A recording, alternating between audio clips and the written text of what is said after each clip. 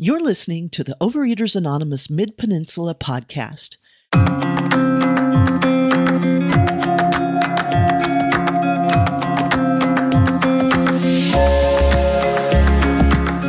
Overeaters Anonymous is a fellowship of individuals who, through shared experience, strength, and hope, are recovering from compulsive overeating.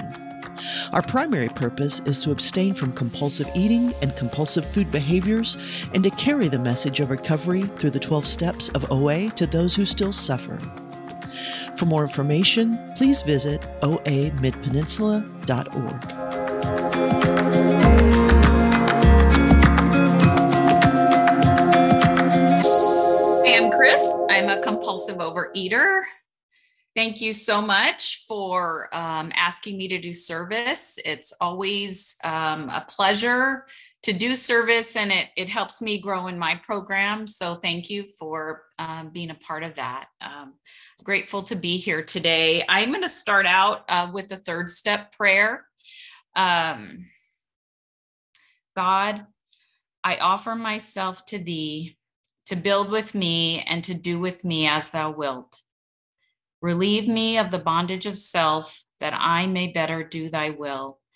Take away my difficulties, that victory over them may bear witness to those I would help of thy power, thy love, and thy way of life. May I do thy will always. Thank you. I love that this is a spiritual program and that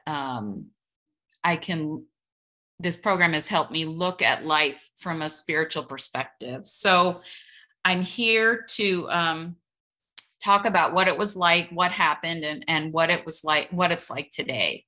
So, and I've spoken I think a couple times over the years at this meeting. I guess I should qualify, even though I kind of did earlier in the meeting, but I came to OA How in March of 2017. My back-to-back abstinence date is March 1st of 2019. So I've been around about 5.5 years and very grateful for the time in program. So what it was like, I grew up in a large family. There were 8 kids and I was number 7. And so my parents were busy people. My mom took care of kids and did a lot of work around the house, and my dad worked. And I heard a speaker one time mention that there are families that don't do relationships. And that statement really resonated with me. And it just really made me stop and think, what is like because that seems like an oxymoron, or, like how does a family not do relationships? But as I looked at that was my family. There were a lot of us, and we interacted, we talked about stuff, whether it was current events, sports, politics, religion. We talked about a lot of things, but there wasn't really emotional connections happening. We didn't talk about ourselves or how we felt, or we didn't talk about our relationships with each other. I remember as a young adult saying to my parents for the first time that I loved them. And, it's like I felt loved by my parents, but we never said those words. So for me, I experienced kind of what I would call a lack of connection in childhood. I was frequently, we moved around a bit. And so, my siblings were my main playmates, and we played a lot of games together. We did a lot of things, but I didn't really have that, an emotional connection with other people. So there was a part of me that was lonely and kind of felt isolated. And so for me, and part of this that factors in too is that my mother was pretty emotionally distant. So there wasn't that ability for me to really bond with her kind of at a a heart level. And so early on for me, although I wouldn't say my disease really blossomed at that point, but I connected with food. You know, my food would provide those things that I didn't get in my family. You know, it felt nurturing. You know, it feels good inside when you eat something in that moment when you're feeling however you're feeling. So, you know, food became those things for me. It nurtured me, it soothed me. It was, you know, I could celebrate with food. All those things that could come from relationships for me didn't.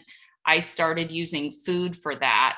Having said that, I was not in my weight didn't become an issue for me until I was a young adult. I was very active and busy. I don't know, for whatever reason, it didn't really affect me physically until later. So later on in my early 20s, I hit a spot where it was kind of like as a young adult, I started to learn.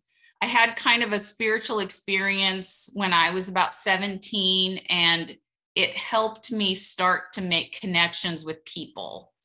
And I went through a year where there was just a lot of upheaval and change. I had a relationship with a young man that was my first boyfriend. We broke up, and at that time, I had two roommates that we were pretty close. They both moved on to other things, and so I was just kind of sitting in a pot of pain for a while, emotional pain that I had no clue how to process, deal with. I just didn't have any skills around that. I didn't learn them growing up. And so what did I go to? Well, I turned to food. I remember making a conscious choice for food to be my friend. I remember doing that in my early 20s. And that whole thing, you know, I quickly thereafter started kind of on the roller coaster of yo-yo dieting. Someone I knew introduced me to my first diet, and I was off to the races. And it took me, honestly, about 30 years to find these rooms. And that whole time was punctuated by, you know, gaining and losing, gaining and losing. I did send some pictures. I don't know if they made it to a person, but if you have them, please feel free to put them up. But it just shows me, you know, heavy, not so heavy, heavy, not so heavy. And that was kind of my roller coaster life. I never understood what was wrong with me around food. I knew I was different from other people. You know, I felt a certain level of competence in other parts of life, but I didn't feel like I didn't know what to do about my weight. I didn't really see food as the problem. I saw too much weight as my problem. You know, I didn't like it felt like wearing a defect on my body, you know, like, so everyone could see it. Other people had defects they could hide, or maybe you didn't see right away, but it just felt like I was this billboard of, I don't have it together. And that made me very uncomfortable. I felt a lot of shame. I didn't have confidence in relationships. So my problem that you know, with this inability to have good, deep connections with other people, being heavy didn't help that either. You know, I found it to be even more isolating. And so again, you know, that struggle, but I struggled for a really long time.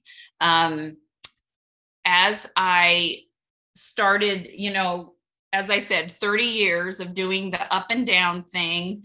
My problem, I could gain weight, I could lose weight, I could never maintain my weight. Like, I had to be in this, I don't know, I had to have that goal, you know, and I'd lose to get to a point, and then I was off to the races until I got back up again. I think a lot of us know kind of that cycle. So for me, I actually was in a different, and still am in a different 12-step program that introduced me to the steps. And that was about 11 years ago. And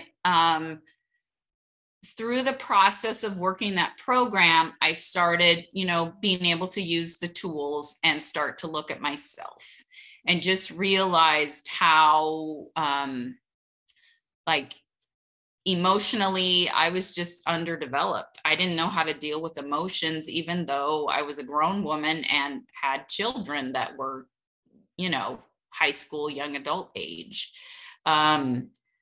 But as I started working the steps, I started learning tools, and I started being able to make connections with people. And it took me, with my first sponsor, it took me a really long time to feel comfortable to just, to just say what was on my mind. And previous to that, it would be very carefully worded, just because I didn't know how to just show up in a relationship and just be honest. It felt really scary to me, to be honest, because, it was vulnerable, and I didn't, vulnerable felt really scary. So, as I progressed in that program, I got to a spot where, I started seeing there were parts of myself that I just couldn't deal with, and I still wasn't seeing the food. But what I noticed is that I really had a hard time giving myself structure. Like, I'd set these goals for myself, and I just like never got there. And I am a person who, at the end of the year, I enjoy kind of reflecting on the year, finding a couple, New Year's resolutions, and I try to make them, attainable, not like pie in the sky. I'm going to change everything and this is going to be totally different, but achievable type goals. And one of them, one year, was in 2017, when I came into this program, is I wanted to finally in my life be able to achieve a daily routine. So I wasn't just getting up 5 minutes before so I had enough time to get dressed and get ready and run out the door. I wanted to have more space in my life to have a daily routine and be consistent with it. And another aspect of my story is I needing connection, wanting connection, but not knowing how to get connection. I married a man who is an addict. So again, in my life, I'm not getting connection. But it did bring me into the rooms. And for that, I'm very grateful, very, very grateful. So while I'm doing this 12-step program, I'm also learning about addiction. So, and like, things start to connect. And it dawns on me that food is causing a lot of chaos in my life. And that was a new thought for me. I'd been, running the race of roller coaster around food for 30 years. I'd been in a 12-step program, working it to the best of my ability, and still wasn't seeing my food issues, which, that's the level of denial I was in. I always blamed it on my weight, and I just blamed it on my body. Like, my body just doesn't know how to lose weight, was kind of my famous, like, the internal thing that I would tell myself.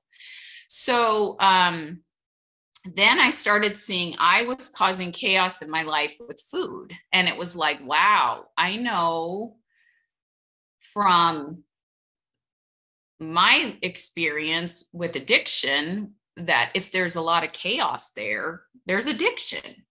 And so I had to start looking at myself like, wow, the blinders started to come off. I'm creating chaos in my life because of my food issues. And that was a new thought for me. I'd heard of OA at that point, but not really. But by March of that year, I woke up one day, you know, New Year's resolution, still no daily structure for me. I wasn't getting there. And it was like, wow, I have to do something different.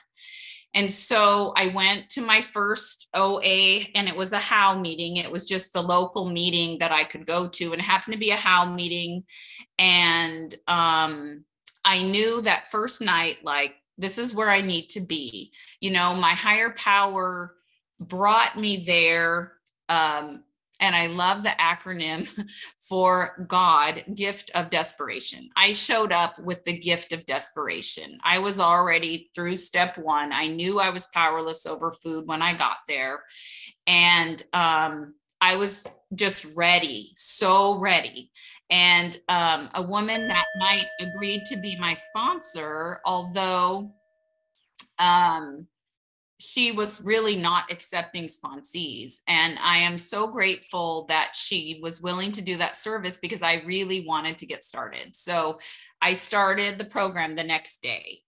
And I was also scared of the food plan, of the not snacking. Like, I thought I would die. You know, I don't know how I'm going to do this. Just 3 meals. Are you kidding me? You know, I was the grazer that, you know, would have a million small meals a day, or just one continuous meal all day. And I just didn't know how I would do it. I was anxious about that. And, you know, it's like, I think, well, it's the miracle of the program. My higher power got me through it, and it wasn't that bad. You know, it was much gentler than I even knew. I had, you know, once kind of I got through that transition of first getting on the food plan, where you kind of, you know, detox and brain fog and a few of those things early on. For the first time, I could really remember my body was serene. My body was at peace. When I was in the food, my body was always yelling at me for something, you know, give me this, go find food, I want something. And it was such a distraction, like, you know, just so much time and energy spent around food. And like, all that got quiet when I got abstinent. And so that was a huge change for me. But back to the idea of connection, you know, when I'm in the food is my higher power. It's my solution. It becomes everything to me. And now, you know, the longer I am in recovery from this disease, the more, you know, I get to find connection in this program. You know, meetings are a great place, you know, as we know, to connect with others. And I can do that now.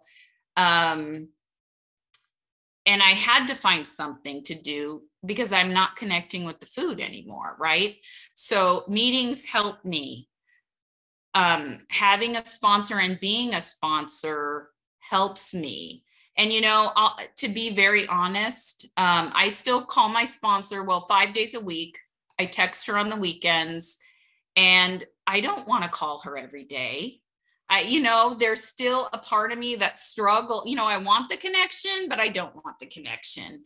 And she's a lovely sponsor, and she's wonderful. But it's, you know, I still have obstacles in me.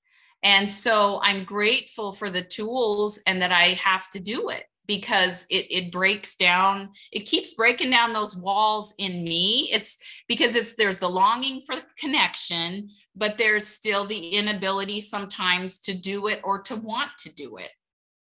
And so, you know, the third step prayer is definitely my friend, because it keeps me in that attitude of surrender to my higher power's will, you know, and to get out of self. Because, you know, as I've learned, self, it doesn't help me. It's not going to take me in a direction that I want to be.